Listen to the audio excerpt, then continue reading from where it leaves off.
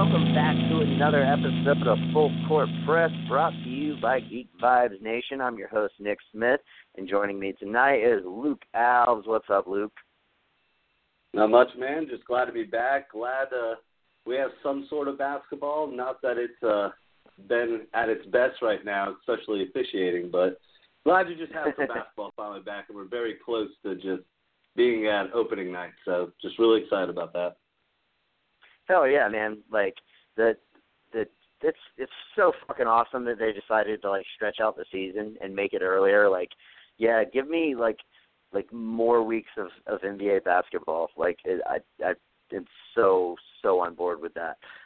So yeah, it's right around the corner. Really exciting. Hopefully, we're gonna get our off-season recap / previews, team previews, and all that for both the Eastern and Western Conference very soon. Still got our fingers crossed that the Jimmy Butler deal will go down so we can have all the pieces fall where they need to be. But that's looking more and more trepidatious. And so let's just get right into it with that in mind. Jimmy Butler's camp are now saying Minnesota's demands are ridiculous, and they're growing skeptical as to whether Wolves management actually wants to trade him. There's been a few instances that have kind of come out as of late. We talked last week about the fact that when they were talking with the Sixers, they reportedly essentially were like, we want Ben Simmons, and talks ceased because no shit they were going to cease if you tried to ask for Ben Simmons. They have been in talks with Milwaukee, but Milwaukee is they want Middleton, and Milwaukee is unwilling to part with Middleton in a Jimmy Butler trade. And the Miami Heat have pretty much given them a take-it-or-leave-it offer. They have an offer out there, but they're pretty much like, we're done negotiating. That's our offer. If you want to take it, fine. If not, fuck off. And Pat Riley reportedly told Tom Thibodeau as much. Basically, it's rumored that Pat Riley told Tom Thibodeau to get his fucking house in order and hung up the phone on him, which kind of hints to their take-it-or-leave-it offer. All of this fucking shit, man, I didn't expect this to be done by the time training camp or by the time media day started, because, all of this shit ramped up 3 days before media day. And I was like, it's going to take you longer than 3 days to, get, everything in order and everything. But, it's been 2-3 weeks now, over 2 weeks. It'll be 3 weeks come Monday. And, nothing. There's been no positive talks with any team that has been reported. And it pretty much looks like Tibbs and company is just yeah, we don't want to trade him, so we'll just throw out ridiculous offers that nobody's going to take. Kind of like what Phil Jackson did with Kristaps Porzingis when that whole thing was going down. But when you hear all this shit going on with Tibbs and all this Jimmy Butler saga and Butler's camp even coming out and saying, yeah, this is getting fucking ridiculous. Especially as I find it humorous that even Jimmy Butler's camp is I ain't fucking worth that, and it is just getting ridiculous at this point. What are your thoughts on all of this fucking shit, Lee?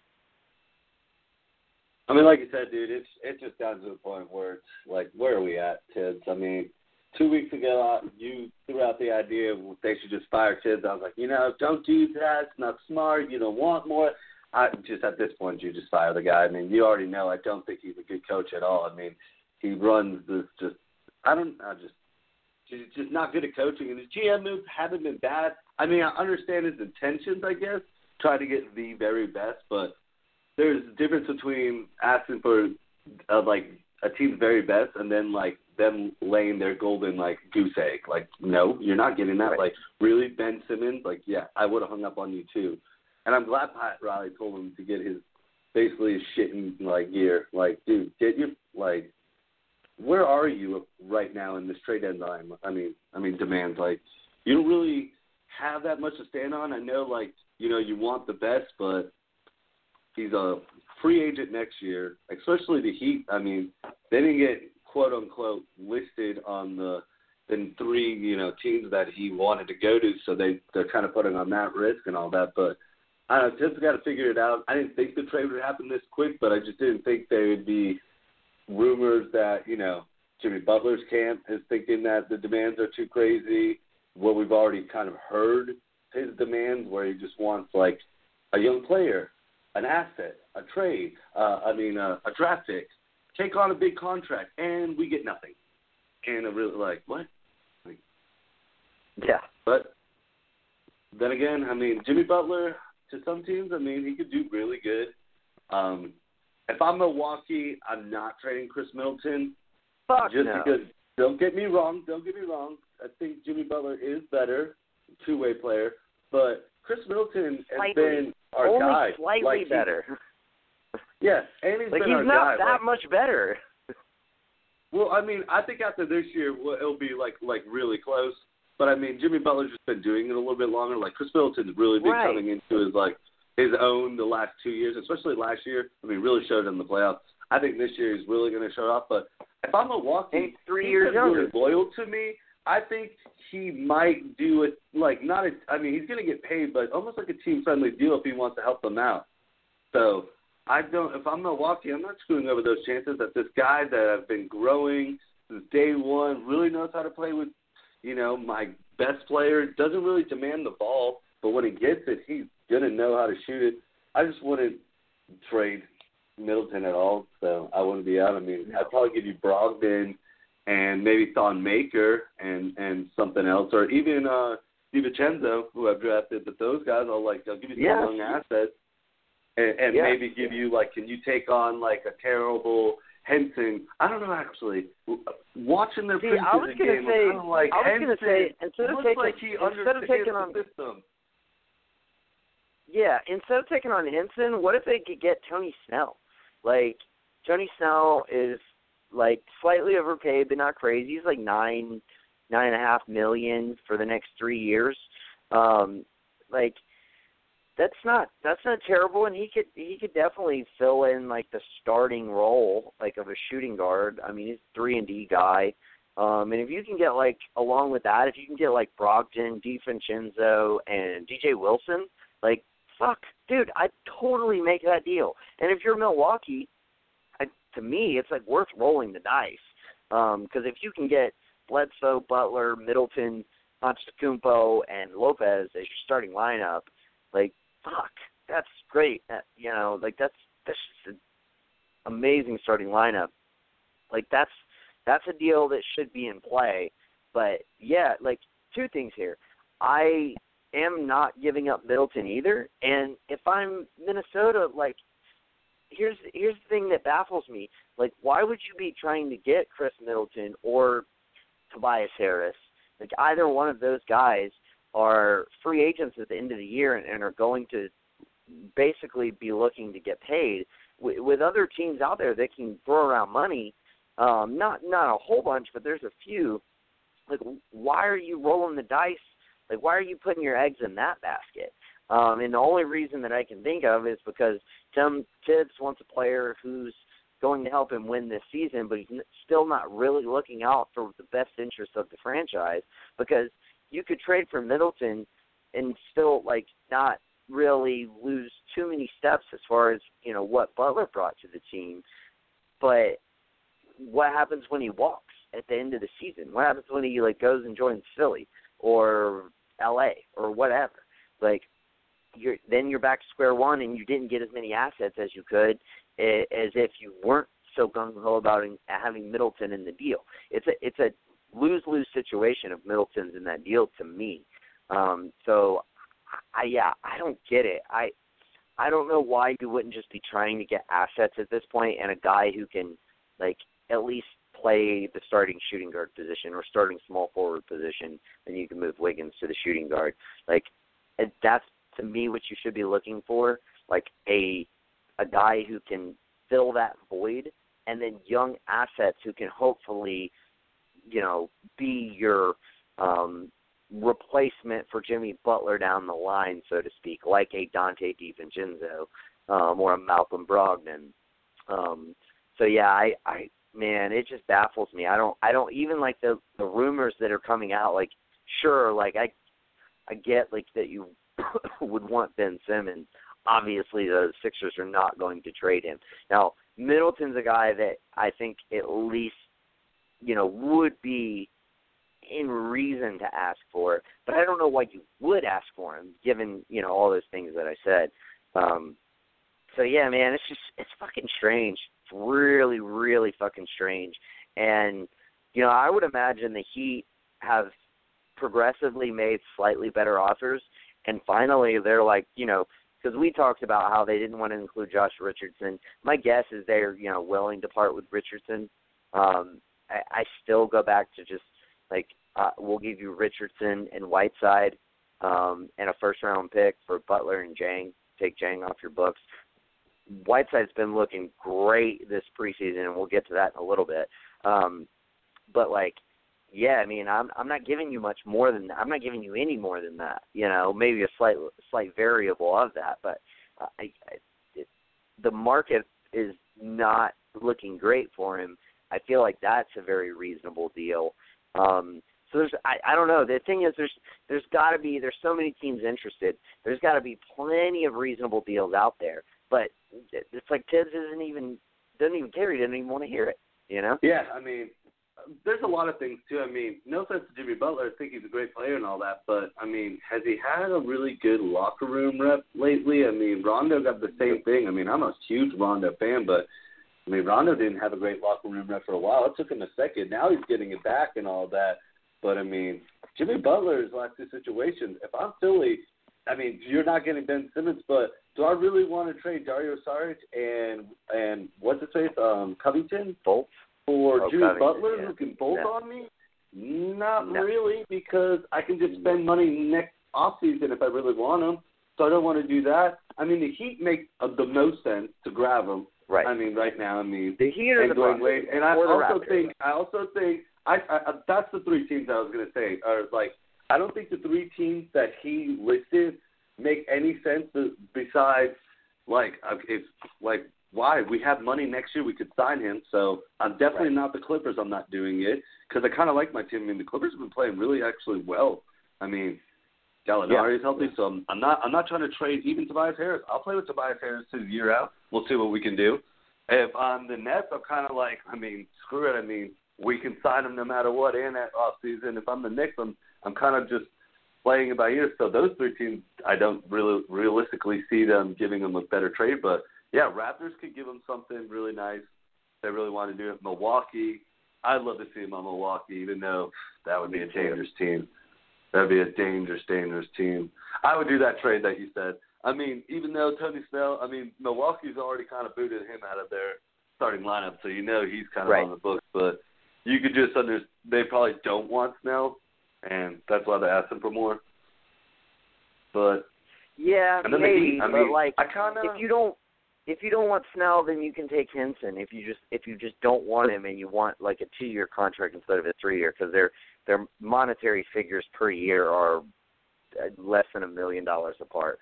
So, I just think Snell makes more sense as far as if you're going to plug somebody in. Plus, he's got the history with Tibbs, so at least Tibbs will be getting a player back who he's familiar with. So, yeah, I mean, no, we're past the fact of Tibbs getting any more players, dude. He's not getting Tibbs players. He needs to get fired. I'm with you on this one. Get him out of there. I hate to say it, like, dude, just, gosh, man, get Tibbs.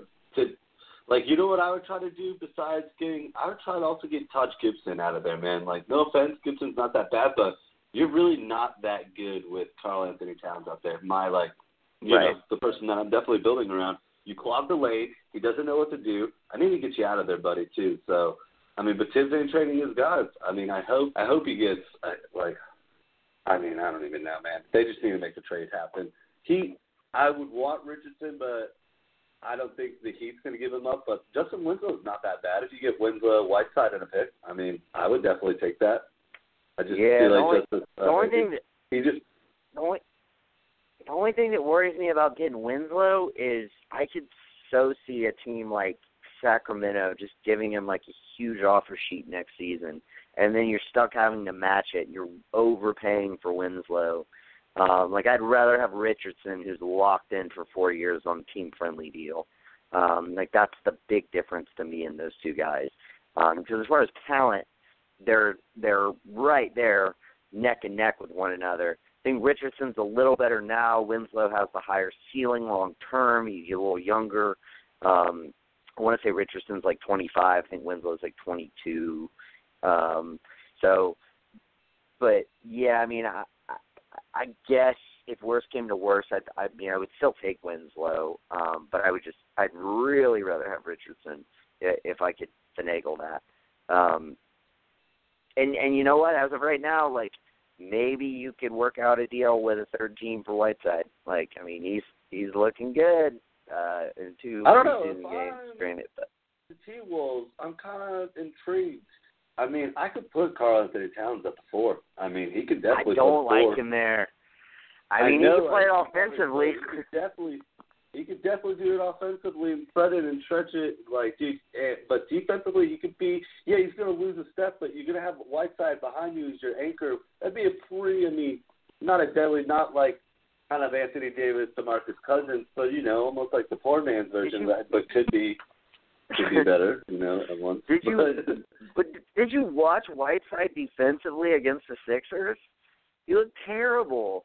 He can't defend the pick and roll. Whiteside was checked out at the end of the year. I gotta write it off, man. His team gave up on him.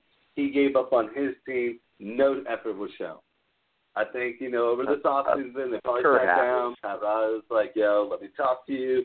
We fucked up. You fucked up. Let's get this back in order. Come on, we can figure this out. I mean, so I just feel like, I got to write it off because, they both gave up on each other. It was definitely known. And then they make the playoffs, and now it's like, oh, this is awkward, It's kind of an awkward situation. Now you kind of have to really play for me, and I'm going to kind of push you into situations where we haven't been doing all year lately. Yeah, I don't know. Maybe, but I don't like the optics of Tap playing the 4. I don't like it. I don't. Not for any extended minutes. Like I just certainly not as a starter. But I mean, even maybe they could share the 4 for like 10 minutes a game, and that would give them both enough minutes to play at the center by themselves. Or whatever it shakes out. I think 12 minutes a game would give them both 30. But yeah, I don't know. I just don't. I don't like it. I would so much rather have a stretch 4 to plug in there, who could help Cat get a little more spacing inside, and I don't know. I think that would be the more optimal way to go. By the way, I don't know if I've mentioned this to you, but I think I threw it out to Joel, and I think he said is at the very least interesting. One thing that I haven't heard in this whole mix. You were saying they should get rid of Gibson, and this doesn't involve Gibson, but it would give them the ability to use him as an expiring contract and have him be expendable. I threw it out, like, what about each one more, Nikola Mirotic and Solomon Hill, and a first-round pick for Jimmy Butler and Gorgui Dieng. Like, you get Dieng off your books, like, Solomon Hill obviously was hurt all last season, but at least he's a wing player, something that you could use. He's only 2 years left compared to Dieng's 3.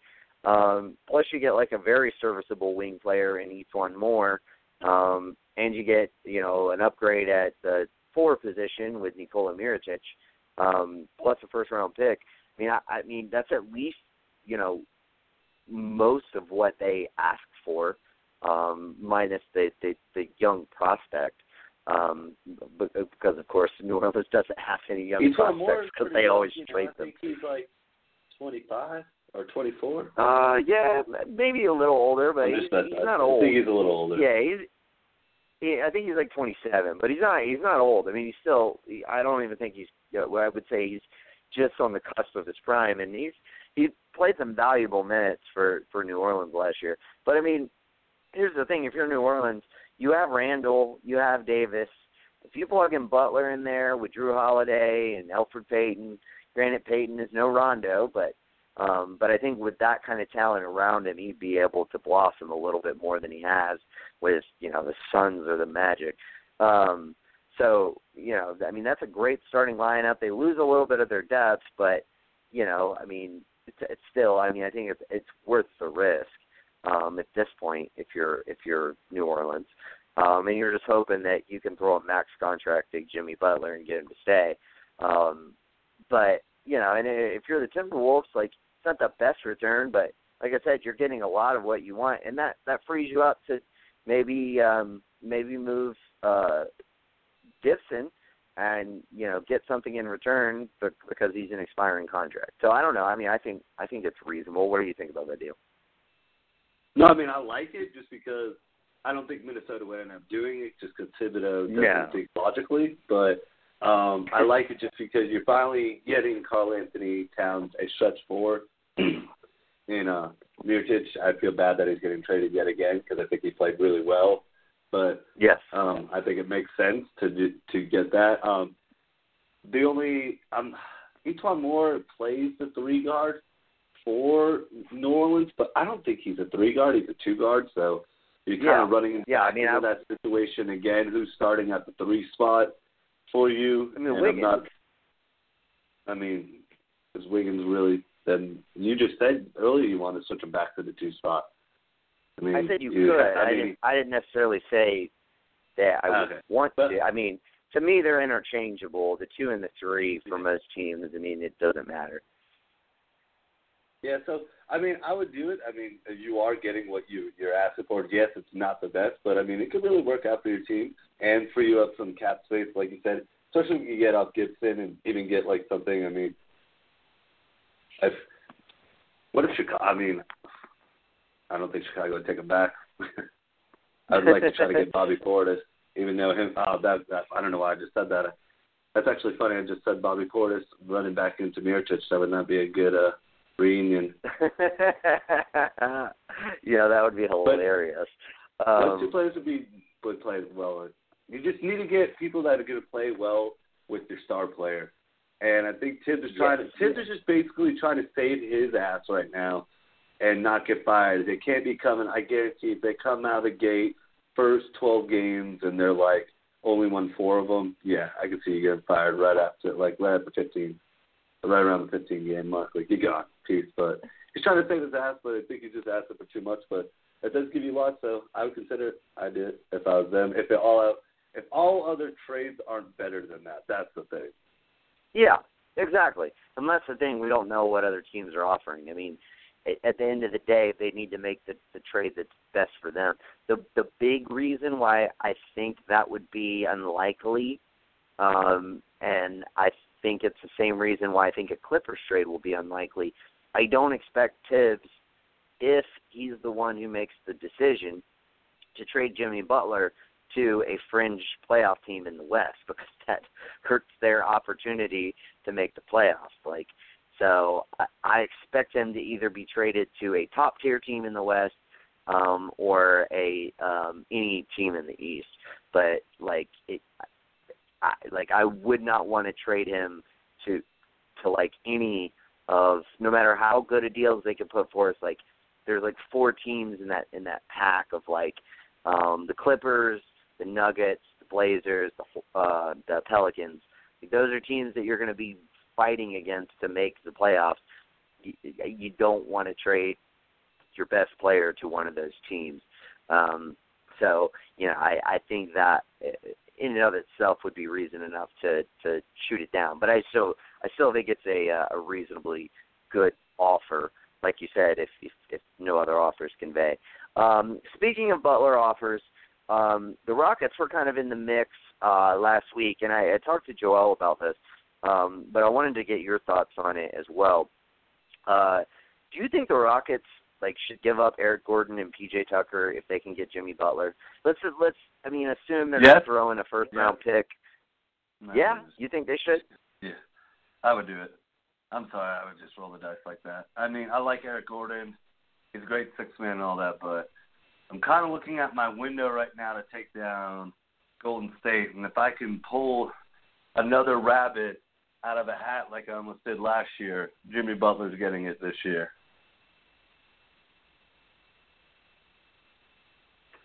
Yeah, I mean, I don't know, man. I don't think I would do it. I really don't. I just think that as much as I love Jimmy Butler as a player, and I even love the dude's personality. To me, he's like one of the best social media guys out there.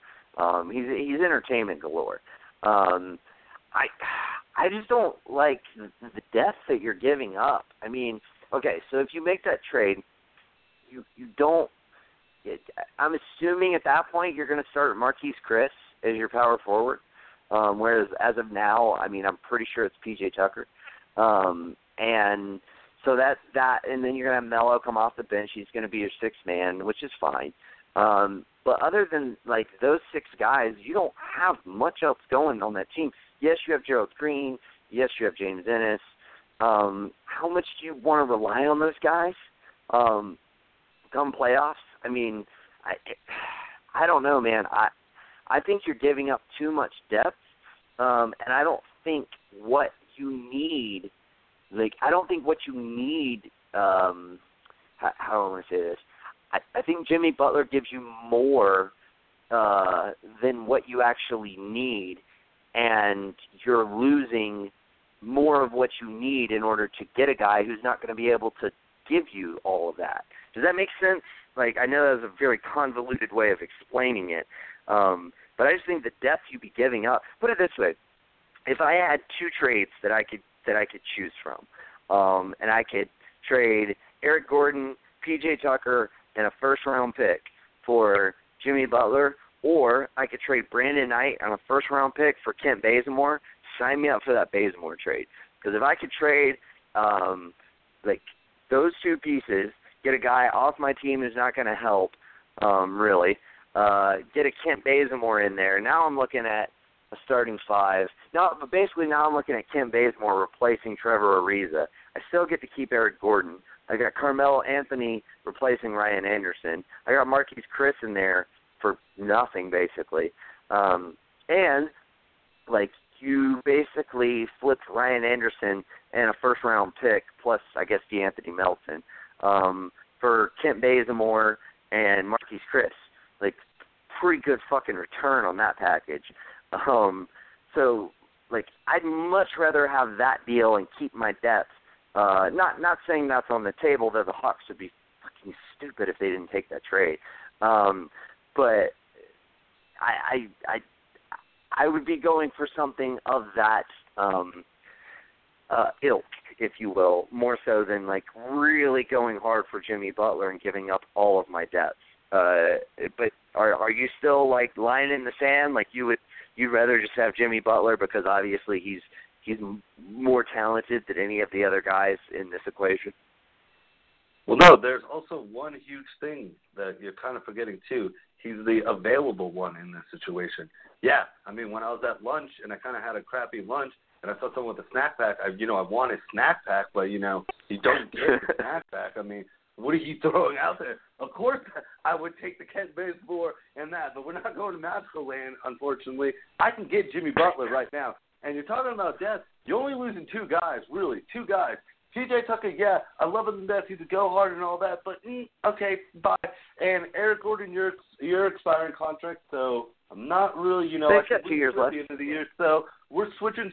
So I'm realistically just losing PJ Tucker. But you know what I can do about that? There's a thing, when people are getting released, the veterans, I could come back in and be like, hey, we're that team that's almost right there.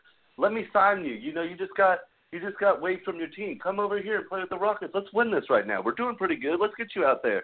Oh, yeah, I would definitely. So, on the Rockets, 100%. Yes, I would do that trade right now. if I'm Daryl Morey. Like, I really think, yeah, it puts you kind of at a bind. I understand, like, it's too good, it might hurt you, but you're at that point where you put your chips already all in, and you might as well just keep it going more in. I mean, there's no backing out. You can't bluff and all that. You signed Chris Paul to a very nice contract, lengthy one, all you got to win it right now. So I think it makes the most sense. I mean, I'm doing a lineup with could you imagine the defense, right? So you have Chris Paul, Jimmy Butler, and Capella. That is taking away from all Harden and Melo's woes if I wanted to start them, if that wanted to be my starting lineup. Because I'm not really worried that much. I have plenty of good defense right there. But, I mean, I'm going to be lacking, but I'm still trusting my main guys. So I tell you what, if I'm Houston, I would do it. I hear what you're saying. I tell you what, though, the notion that Bazemore is not on the block is ridiculous. Now, I will grant you that he is not there. The Hawks aren't actively trying to trade him. But I would also argue that Tibbs is not actively trying to trade Jimmy Butler either. So, so there's that. But no, I mean, I hear what you're saying. I would still say that like even if you had to include a couple seconds, like even if I forget his damn name, Travis Schlenk, Hawks GM, even if he's like trying to play a little bit of hardball or what have you, like end of the day, you could go get Bazemore in exchange for Brandon Knight. And some draft assets because, the Hawks, they have too many wing players. They have young guys that need to be on the court. Bazemore is kind of the last of those guys who just doesn't make sense on this roster. And by taking back Brandon Knight, you're cutting your payroll by about $3.5 million next season. So, like, yes, it makes sense on all levels for the Hawks. So I don't know, and I will say this too. If you're talking about, I get the fact that, CP3, Jimmy Butler, and Clint Capella, that's a great defense. A better defense would be essentially having Kent Bazemore and still keeping P.J. Tucker, because P.J. Tucker is a fucking great defender. He's not a LeBron stopper, which is why Toronto went out and got him a couple of years ago. But he's still really fucking good, and his versatility is tremendous. And you get to keep all your depth. But no, I mean, I hear what you're saying. I'm glad that you took the opposite of that, because I'm very much on the other end than you, and of course, we know Joel very well. Joel was kind of like, I see where you're coming from, like not really taking a side there. So yeah, but here I got I mean, Nick, though. I got something. What's that? If you want to get rid of Bazemore so much, they could do both trades, because you know what? You haven't named one thing that's really running into each other in either one trade. And I could probably wait till trade deadline and maybe slide in and blue ball Travis Schlenk and be like, here's Brandon Knight, something else in two second rounders. I'm not going to give you a first. And I could probably see doing No, I'm not taking. I'm not taking Brandon Knight. You're not. I'm not taking Brandon. You're not taking it. You're not taking it. But if you're in another situation, you want to get rid of him, I could probably wait. I don't need. No, but see, that's the thing. I'm not saying. I'm not arguing. I need a Jimmy Butler. I'm not going to get rid of him. I'm not going to get rid of him and take on a Brandon Knight if I'm not getting a first. Like, that's fucking ridiculous. Brandon Knight is a 2-year deal. Like, the reason that it works for the Hawks is because you'd be getting the first. It's not like if you were going to just get rid of Bazemore, there are 2 or 3 different teams you could trade him for and get back a second or two and get expiring contracts for. So, like, no, I mean, that didn't make any sense at all. But I will say this: they could make the Butler trade and then make the Knight trade and give the Hawks a 2021 first round pick.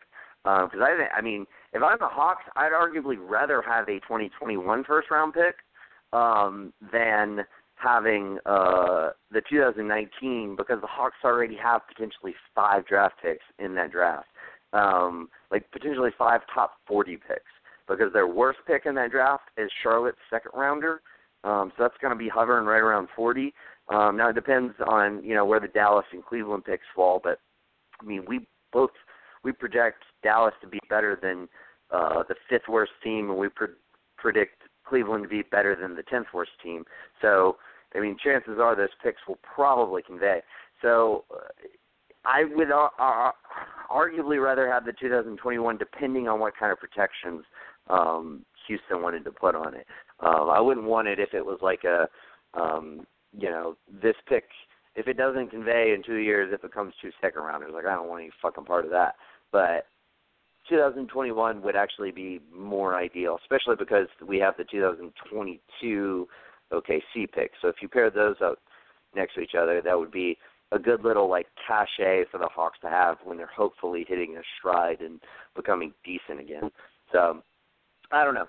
I just want to see Bazemore on that team because I think he'd be really, really fucking good on that team. He was really good last year on the Hawks. Shot 39% from 3, was a very versatile defender, solid player. His 3-point, could you imagine a guy who shoots 39% on the fucking lowly Hawks, what he would shoot going to a team like the Rockets?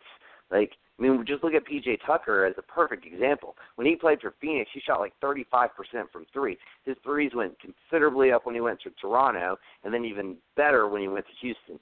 So, like, I don't know. I just think he'd be fucking awesome for that team, and I think he could really fill the void that Ariza left behind, especially because Ariza's like 36 years old. But anyway, let's get off this. We don't have a whole lot of time left, and we got still a few topics to get through. Speaking of the Raptors, they started in their first preseason game. Kyle Lowry, Danny Green, Kawhi Leonard, C.J. Miles at the 4, and Serge Ibaka at the 5. Very interesting lineup. I like it. I don't know if they're going to obviously, I mean, none of us do, but I don't know if this is going to be like a thing that they really run with throughout the season, or if they were just kind of throwing it out there to see how it worked out. Because, I mean, it would be a thing that if you're trying to toy with a lineup, it makes sense to kind of throw it out in your first preseason game when other guys are going to be trying to get, like other starters are still going to be playing and things like that, see how it works. But I like the way that it looked. In this kind of age of small ball, it makes sense, especially, I'm not sure about C.J. Miles at the 4, but it makes sense as far as who you have. But especially Serge Ibaka at the 5. And it certainly puts you in that very actionable position if you're going to make a move for Jimmy Butler. First of all, you could include Jonas Valanciunas and take back Gorgui Dieng as kind of your backup center if you're going to have Serge Ibaka be your starting center anyway. And then you can use other players, young players, maybe include a Teague Lowry swap, what have you, if you needed to get Jimmy Butler. But I think the lineup, even aside from that, is very interesting. But I do think that was kind of the first thing that triggered in my head was like, these are all the guys that I would not expect to see in a Jimmy Butler trade, maybe minus Lowry, but you would get Teague to replace him. Like you would definitely, you would have to include OG Anunoby, who was in the starting lineup last year and we didn't see him, and he would almost kind of make more sense at your starting 4 in place of C.J. Miles, but they decided to start Miles. So what were your thoughts when you saw the lineup? I'm assuming you probably didn't immediately go into geek out on a trade idea that's probably never going to happen mode like I did. But what were your general thoughts on basically the Raptors small ball lineup? No, I thought it was very interesting. I mean, at first I was like, man, where's Valanciunas? And I was like, okay, I guess he's not. I mean, it makes sense in the preseason, especially a new coach. You can do whatever. I mean, just test it out. It's preseason right now. If it didn't look good, maybe they're this isn't going to be a starting lineup, but this is going to be a lineup that he likes to run to a lot. I mean, if you really look at the East, there's only one team contending with a true center, and that's the Sixers. But other than that, I mean, you could definitely, Celtics, we have Al Horford I'll put a buck on Al Horford at the 5. The 4 position, CJ Miles is interesting, but I just think he was a little injured last year. So they kind of want to see his health, where he's at, and all that. So I think they're just, it's still early preseason. I did like the lineup, but I thought just the way the East is right now, you don't need the Valanciunas Ibaka lineup. It doesn't really work.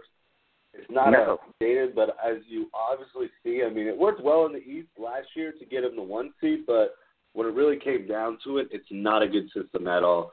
It runs really slow. It's just a log jam down there. It just does not work out. And I think, too, with Kawhi Leonard, maybe his style,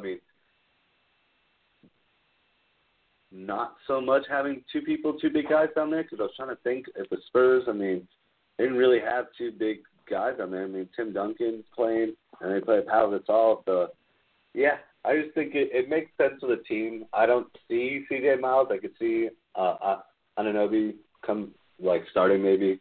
But then again, I could just see him going back to the same old Valanciunas lineup. Could be an injury, could be something slightly that they're not the one to play him as much minutes. But it was interesting.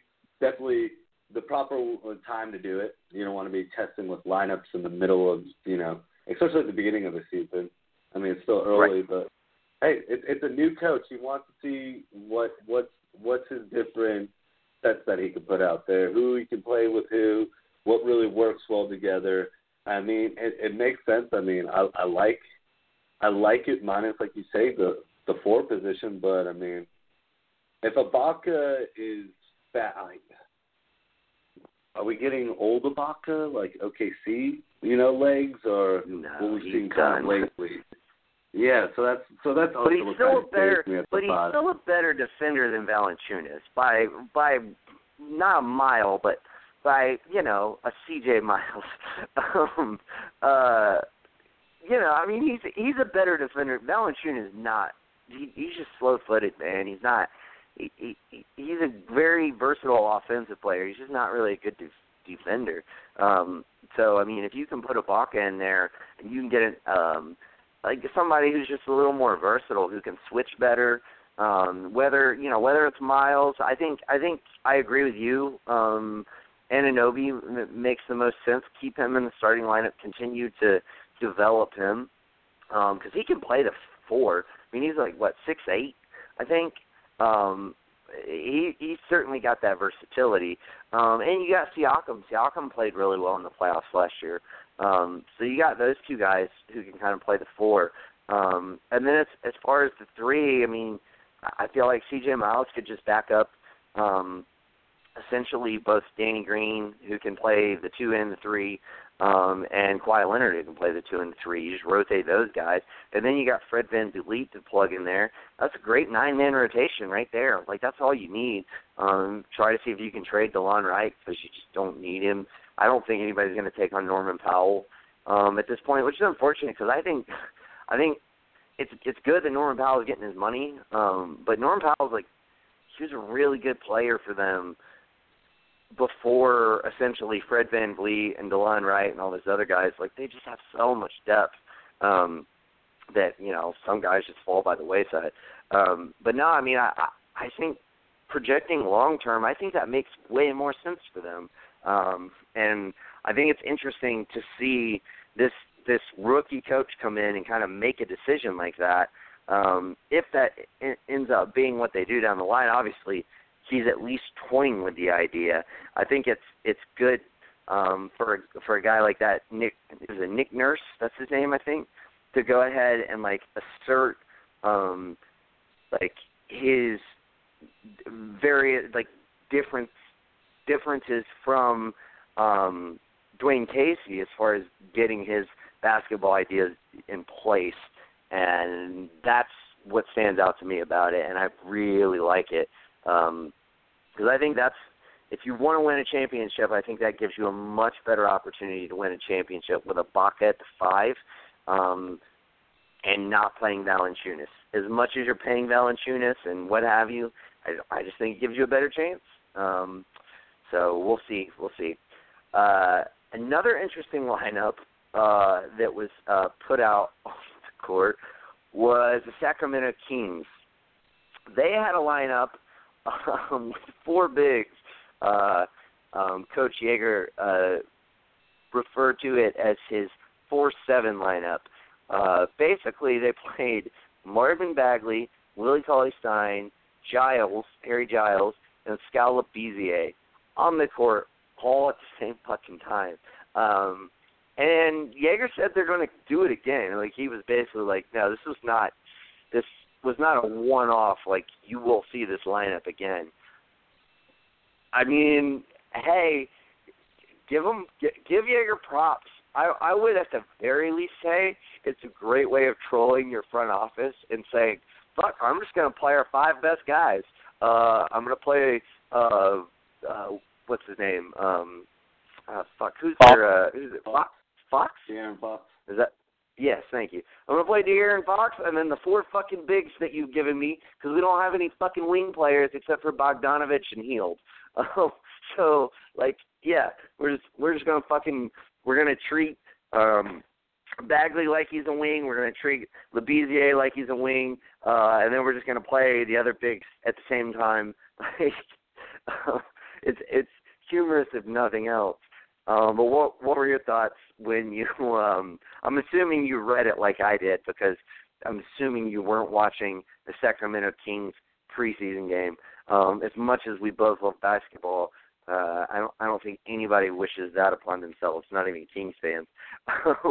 But what were your thoughts when you read that that was a lineup that not only they ran but would continue to run throughout the season? No, I thought it was funny. I definitely didn't see it. I wish I would have been able to see it, but I mean, right. If you think about it, I mean, going into trade, like, just kind of like thinking, I mean, it almost like is advertising all 4 of them. Like, look at all 4 of these things that we have way too many of. What do you want to trade for?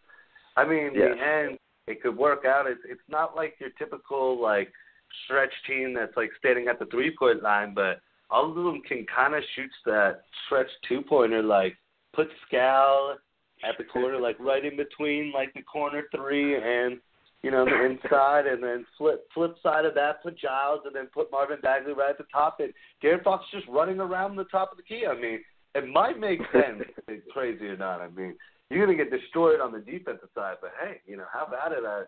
The offense, like you said, I mean, coach is just doing whatever he wants. I mean, definitely preseason. I do not see them doing this in the regular season. If they do, they are just lost. I mean, I kind of like a couple of their big men. I mean, I really think Harry Giles, if he can stay healthy, I think he's really intriguing for that team. He can be really good long term. I feel like the odd men out might be the 2 guys that have been there the longest right now, and Skal and Willie Cauley-Stein, just because I would just put Giles at the 5 and have Bagley. I mean, I drafted him 2nd overall, so obviously I have real high hopes on Marvin Bagley. So put Bagley at the 4 and just start to figure it out. Like, yeah, they're not going to be the best defense. That's why you like Willie Cauley-Stein down there blocking. But Giles, if he can come back healthy, I mean, he looks pretty good. I like this little post game. He's got a nice fluid shot, and he's got a nice little hook shot and all that. So it just all depends on where his knee's at. I mean, he sat out. Not a lot of people. I mean, when's the last time anyone's really saw him? I mean, you saw like shadows of him like playing for Duke and all that. Like it wasn't even his full him, and you kind of just felt bad when he was playing on Duke. Like, oh man, just don't do this. Just sit out, man. Like you're gonna get drafted, but just sit out. Like dude, you're just hurting yourself more. It looks terrible. Right. You messed up your knee in your senior year. You should have sat out your senior year, your freshman year of college, and your first year eligibility like you did in NBA. Because he's gonna be a rookie. I mean, he's gonna be a rookie. I can see him being the best rookie on that team over Marvin Bagley if they use him right. Oh yeah. But then again, I would actually be surprised if he's not. As long as he stays healthy, of course. Because I mean, he's really fucking good. So I mean, the biggest thing with him, he's athletic as fucking hell. The biggest thing with him is how good of a basketball player is he, and how much has he been able to develop with, pro coaches and, dietitians and all the fucking shit that comes with being a pro. Like Ben Simmons was able to obviously make a huge leap, despite not having played any NBA games between his, one college year and his actual rookie year, which was last season.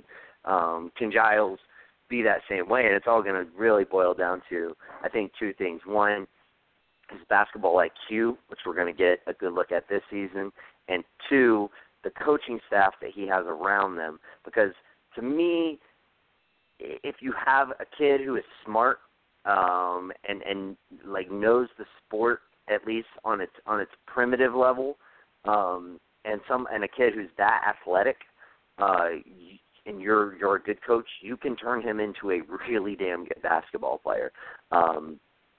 But that involves having a lot of confidence in the Kings coaching staff, which I don't know if I do. That wouldn't be the first thing that I would criticize the Kings for, not even like the first 5. But nevertheless, but anyway, I digress. I still think that, I think Giles should be their best rookie this season. He's got the extra year of experience, and we, as well as I do, someone who follows NCAA scouting as closely as we do. Giles was like easily one of the top 5 picks coming out of high school, and then when he got hurt and all that just plummeted his draft stock. But he's right there as far as raw potential as Bagley, and it's not like Bagley is that polished either. He's got a lot of growing to do. I'm with you, man. I would start Bagley at the 4. I would start Giles at the 5. I would be trying to any of my expiring contracts and trade them for draft assets. I can't believe the Kings did not get in on the Denver Nuggets trade.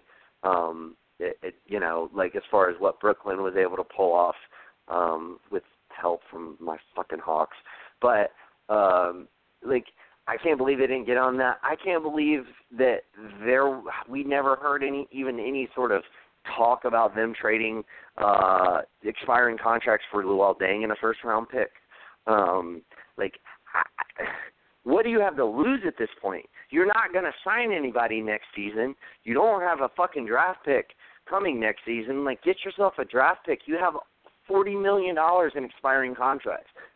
Trade that shit. I don't care. It doesn't matter. Trade for, Chandler Parsons would be not the, Memphis doesn't have that pick as well. Boston does. But, there are teams who have 2-year contracts that they desperately want to get rid of who'd be willing to give you a first-round pick for. Or maybe you could couple together contracts. Portland would surely want to get off of Myers Leonard and, maybe Evan Turner. So you could put together a package for those guys and get a first and maybe another asset.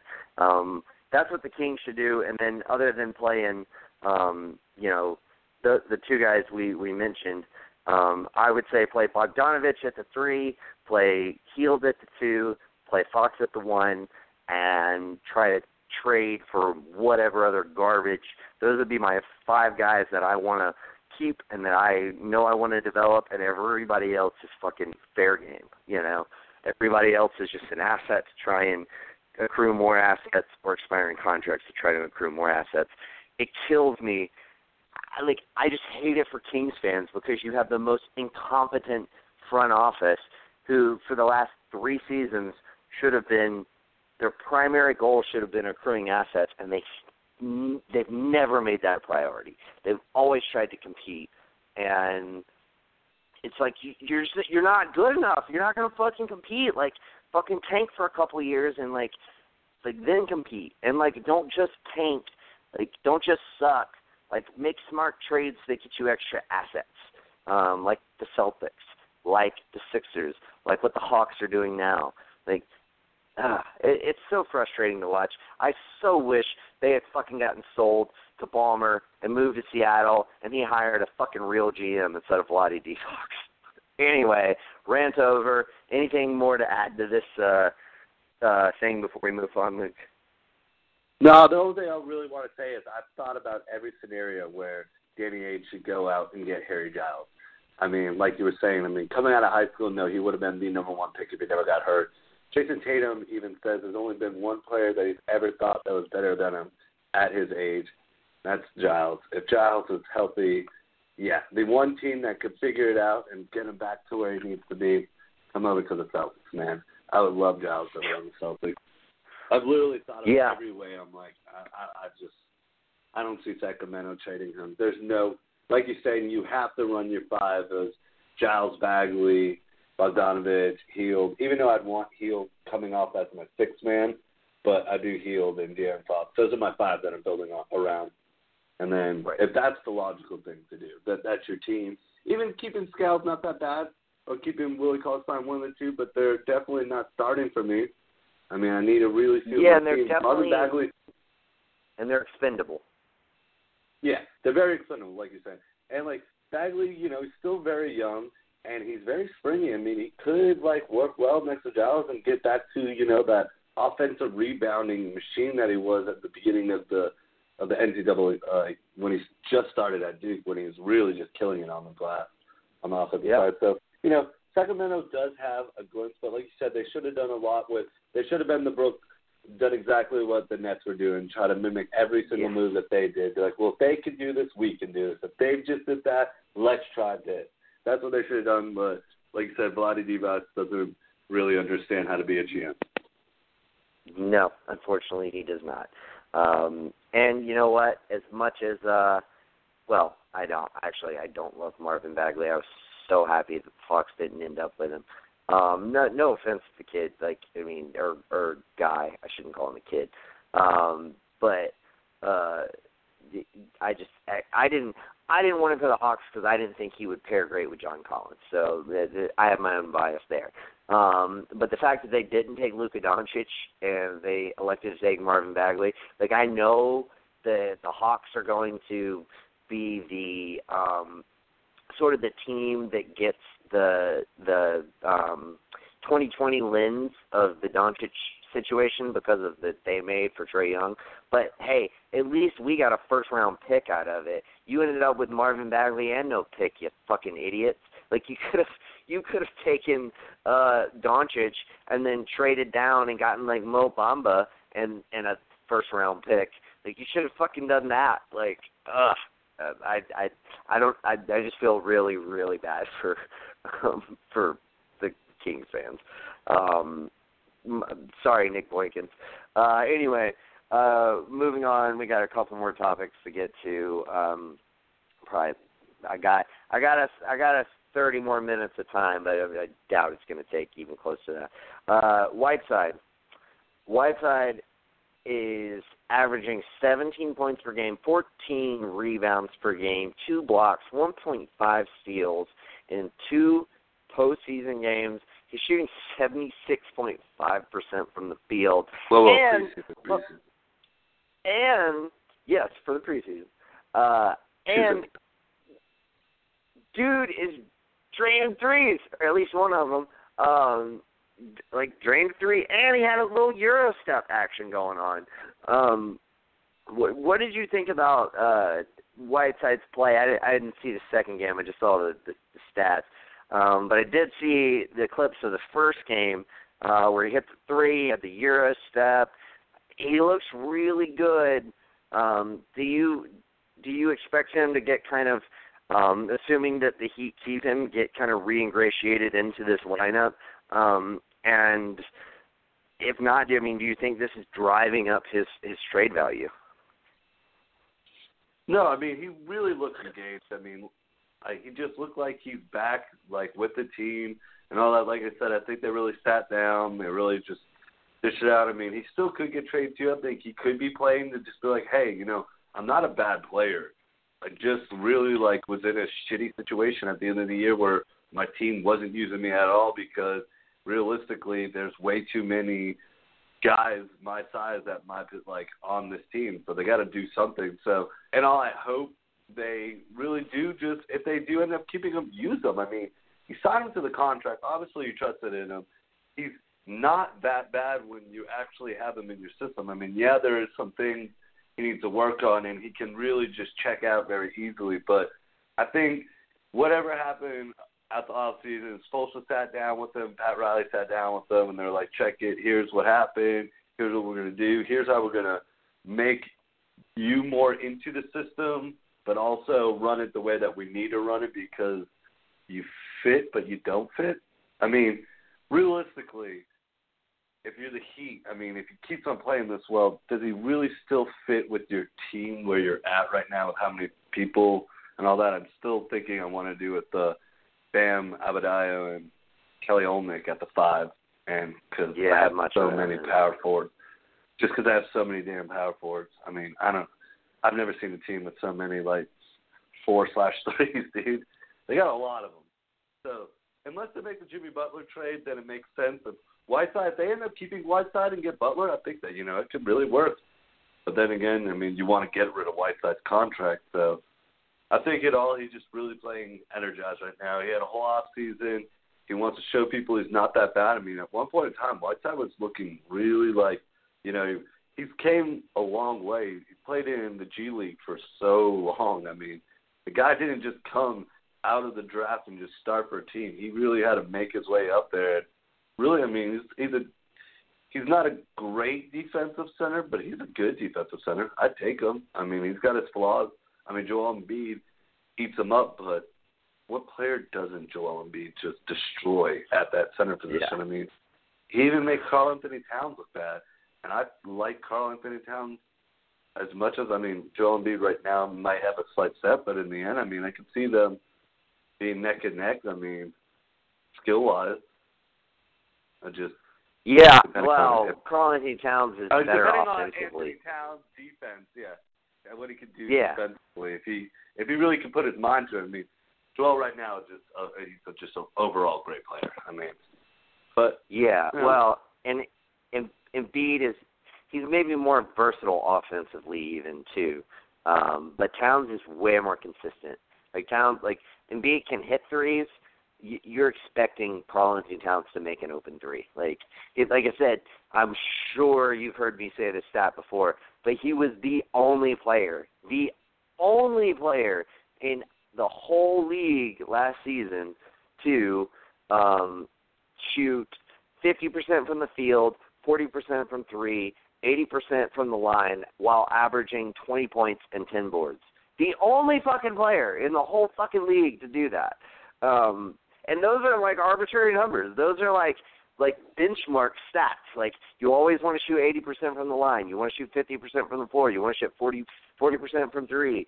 You want to average 20 points. You want to average 10 rebounds. Like those are like stats that you look to get. And he was the only guy in the whole league to hit all 5 of them. So offensively, it's still fucking crazy to me. And are you ready to move on? Are we good there?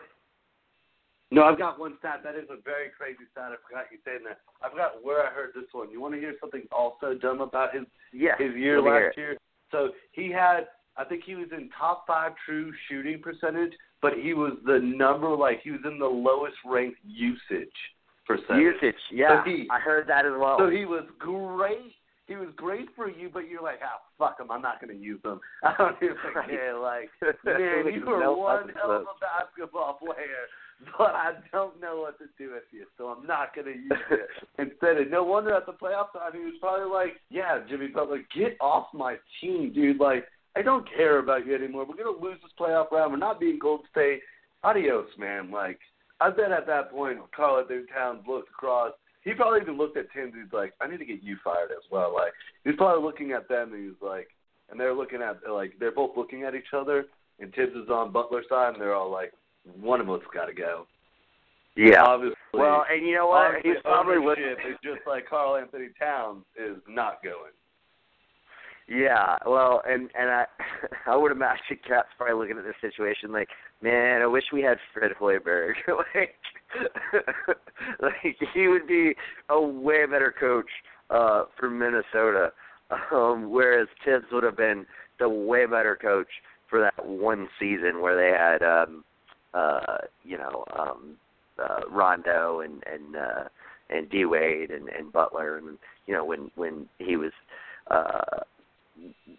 when Hoiberg was so much like under fire. But yeah, dude, that's crazy fucking stat. Like, and I did not have that stat ready to go and everything as far as when we were talking about his performance in the playoffs. But I do vividly remember being like, dude, like he shot 1 3 like in one of those games, the game where he had like 7 points. He shot 1 fucking 3. Like he's your best 3-point shooter, and he shot 1 fucking 3 the whole game. Like what the fuck is going on? He took like 5 shots the whole game. Like it made no fucking sense. I was so baffled by it, and it was like it seemed partly because of like a lack of aggression on his part, but it also seemed a lot like they were like, it's like Tibbs was like, yeah, go in there and bang with Capella, and it's like, dude, why?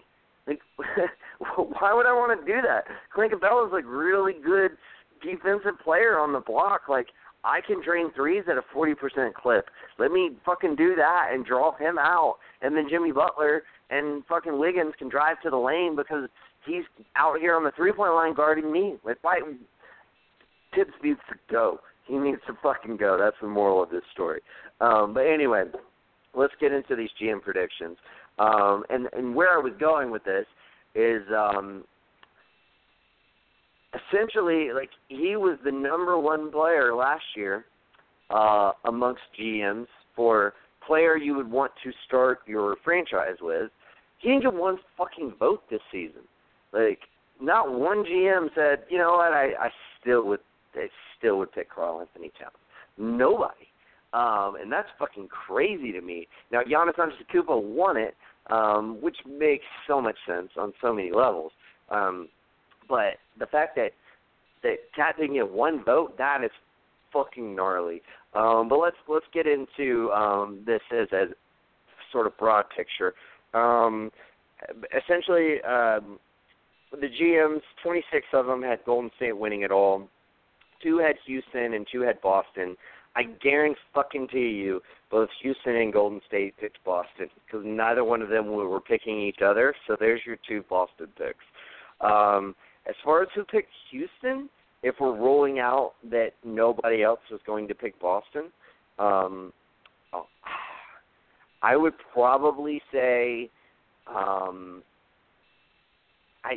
I would say OKC. Simply because I don't see OKC picking Golden State. Even if it is Sam Presti, I think it runs that deep. I don't think so. I'm going to say OKC picked Houston, and I would say probably an Eastern team, maybe Philly. Maybe Philly picked Houston to win it all. Something like that. Those are just my best guesses as to who picked who. LeBron and KD are reportedly the front runners for the MVP, and as mentioned earlier, Giannis is the player GMs would most want to start their team with. What of this sticks out to you, Luke? And who do you think picked Boston? Who do you think were the 2 teams that picked Boston and Houston out of the 30 teams? No, I mean, I always find it interesting what the GMs think of me. And all honesty, I mean, I feel bad that Karl-Anthony Towns didn't get a vote. I mean, I'd vote for him, but if I'm a GM, I only have 1. Yeah, I made the right choice. I mean, it's between 2 people, really. Right now, Karl-Anthony Towns, don't get me wrong, he's 3rd right there because, you want to go young and just, like, really high ceiling, really high floor. And the only 2 people above you right now is Anthony Davis and the guy who just won it. So how bad do you think I bet the Greek Freak's just going to do some stupid shit at the beginning of the season. He's probably going to try to dunk over another person. Just be like, every GM loves me. He's so good. Did you see what he was doing last game? He was straight up hitting I didn't. threes off the dribble. Like he knew how to shoot them. Like he We got knew it was there, just like a matter way of out on time. the three, did one little dribble, pull up, swoosh, dude, and it's just like, no way, dude. If he just learned this, oh man, the league should watch out for what he's gonna do to them. Now MVP, Hell yeah. I understand LeBron could have been the MVP realistically the last 5 seasons as well. So I mean, Lakers he's aren't always going to be be good there. enough. He went to the Lakers, and that's what they're all like excited about. So that's why I think they gave it to him. In all honesty, I'd probably put KD. I don't think they want to do a double vote, but I maybe go back to. I mean, I know you got Kyrie, and I feel you about that. I think I'm one of the GMs. I chose LeBron, but Giannis could have a big season this year. I mean, he's finally got a coach. He could do it. I mean, so there's some people who are very true. it's not going to just be LeBron's. I mean, I think the GM just did it because they're really excited. You know, they think they're going to finally have the Lakers back. I think every GM just understands that basketball's at a better state. I hate to say it when the Lakers aren't just a terrible team. I mean, I loved every second that they haven't made the playoffs in the last 4 seasons. But I'm ready for them to make the playoffs again. Yeah, then again, I still don't see them running away with like a higher than a 6 seed. I see them competing for a 7th and 8th. I see 4 tops. I don't. I really don't. I think the other. I see him. I got him at 5. Better. I got him at 5, but I see him 4 or 5. I had him low. I think I had him at 6, but I might push him down. Yeah, man. I think you Honestly, did. I like a lot of teams in the West. And I've really been liking the Clippers team, man. I've been able to watch them. They can stay healthy. I think the Clippers team is the better team in L.A. right now. Like, 100%. Maybe. They've got well, it's interesting. The Washington Post, I didn't read it, but the Washington Post released an article today basically titled Why LeBron Joining the Lakers Doesn't Mean They'll Make the Playoffs. And it was essentially, I can't remember the exact title, but it was inferring that they would not make the playoffs. And I was like, damn, well, fuck, Washington Post, like, go on and get you some fucking clicks. Like, but I mean, it's that's the thing. It's not a given. Like, as good as the West is, it is not a given. Yeah, I mean, that's for damn sure. My thing is, like, unless LeBron just hits like that veteran wall, I still think the guys that they signed this year, plus the young talent that they have, and I really like Luke Walton as a coach. He's probably one of my top 10 favorite coaches in the NBA, which I know isn't saying much. It's only like the top 33rd percentile, but I mean, he's up there. I like him a lot. I still think he should have won Coach of the Year for that 73-9 team over Kerr because he had the better winning percentage as far as Kerr versus Walton. But nevertheless, I mean, I think they'll be about a 4 or 5 seed. I got them 5. I think I have them playing the Spurs in the first round. Spurs I got at 4, which is higher than a lot of people have the Spurs. By the way, did you hear? Not to get too sidetracked, but did you hear the over/under on the Spurs win total this season? Yeah, it was pretty low. I was surprised they. It was crazy low. Pop's about to go in on these people. Yeah, like no shit. Like, I mean, I don't know. Like, I told Joel last week. I was like, I'm not like I've never bet on like a sport like I've never gambled on sports before, like other than like with buddies. But like, fuck, man, I need to put some money on the Spurs to like cover that fucking spread because, dude, like they're gonna be good. Like, I don't understand how people don't see that like them getting DeRozan and just plugging him into a Popovich lineup isn't going to immediately make them better than they were last season. I don't care if you're losing Ginobili, a 40-year-old Ginobili, and a 38-year-old Tony Parker. Like, out with the old, in with the new, bro. Like, DeJounte Murray's going to get better.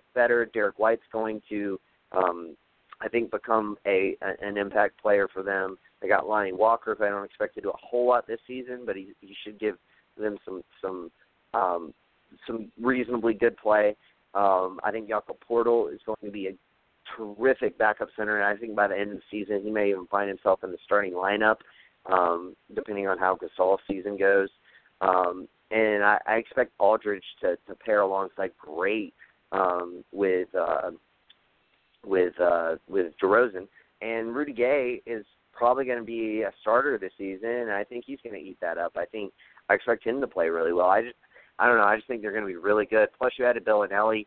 Like that definitely counteracts you losing Ginobili, in my opinion. They're going to be really good. But anyway, anything else you want to add on the GM perspective of things before we wrap it up? No, I mean, I kind of found, I know the whole GM thing doesn't really make any sense, but, it kind of like, the franchises, they see what they're doing. I mean, every year LeBron could win it, so I understand, but really in the realistic thing for MVP, it all comes down to record. And like you're saying, it's going to be hard to have a really good record in that West. So LeBron's going to have to really do something better than he did last year. Average a triple-double. I don't know if you could beat what you did last year, LeBron. So that's the only thing that I really like. Yeah, if I'm a GM, I vote for LeBron too because it just makes sense. But realistically, it all comes down to that record and how many wins can he get. And how much contribution you have. I mean, the same reason why I don't think KD's going to win it is why a lot of people don't think Kyrie's going to win it, and I get that. I just think Kyrie, man, I really think he's going to have just such an efficient season with all of these guys around him now established. I still think he's going to be the go-to. I think he's going to have so many clutch game winners. Because Boston, they're not really a team that runs away with a hell of a lot of games. They play a lot of close games and win a lot of close games. And I expect, that to hold true. And I expect Kyrie to be taking that last shot, and I think he'll make a lot of them. And I don't know. I just think I think he's going to add another level to his game this season. Because, you still have to figure he was just in his first season with Boston last year, and he was so much more efficient last season than he had been in Cleveland. And I only think that efficiency is going to go up. He's obviously a better defender because he's not, because Brad Stevens is such a great coach and they play such good team defense. So those numbers are going to look better. Yeah, I don't know. I expect him to be really, really fucking good this season. By the way, before we call this quits, what do you think if you go in, if you're Celtics, who we all think are going to win the East, play the Warriors, who we all think are going to win the West, just realistically, what do you think, before this season starts and everything, but obviously Hayward's back, he looks good, Kyrie's back, you got all those young guns who learned a lot, you obviously got a shit ton more depth, they obviously got DeMarcus Cousins, but there's only one ball, there's only so much that can go around. Cousins could, he might, he's a good passer, so it might all work out as far as their ball movement and all that. But he's going to want his touches, especially because he's playing for a huge contract. What do you think the odds are? We'll ask you, who's going to win and what, how many games or anything. What do you think the realistic odds are that the Celtics bring it home? 40%, 30%? I'm not going to go like them having a winning percentage, but I'll give you this. I have them definitely going to 7. I almost had it like an Eastern Conference Finals where you were like, holy shit, dude, the Celtics almost just did it right there. They could have had that. They did some stupid things at the end of the game, and they really could have just beat Golden State. And then Golden State's going to be like, whoa, we almost got beat. And then some of them, Cousins is going to leave, but, they might get KD one more year. And then I feel like after that, this next year, we'd definitely beat them. But right now, I see us at a 40%. Me being a Celtics fan, I really want to just be like, no, 100%. But I got to be realistic. They are the reigning champs, 2-time reigning champs. But I do see us taking it to the wire. almost beating them. It's just like we couldn't make a bucket down the stretch. We're just doing some terrible offense, and we just got in our heads. But I definitely don't see Golden State's reign really going that much further past this year.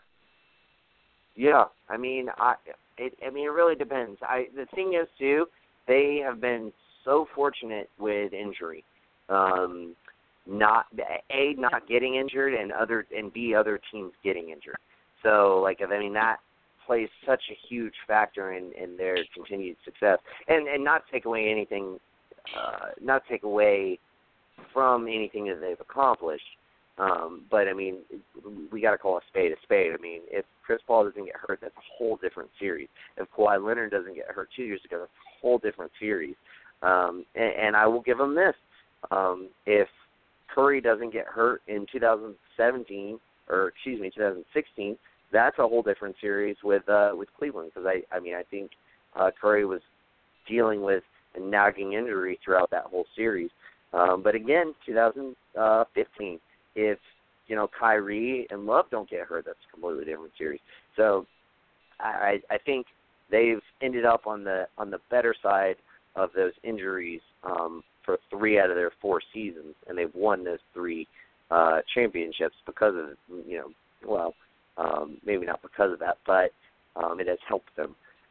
So that's another thing to consider as far as them going forward. And of course, what happens with Clay and KD? I mean, that there is at least a universe out there where both Clay and KD leave this offseason, and that team's nothing. If you just have Steph and Draymond, they're a playoff team at best. So yeah, that'll be very fucking interesting to follow this offseason. But anyway, Luke, fun show, man. I'm gonna go fucking get ready for the Braves playing the Dodgers.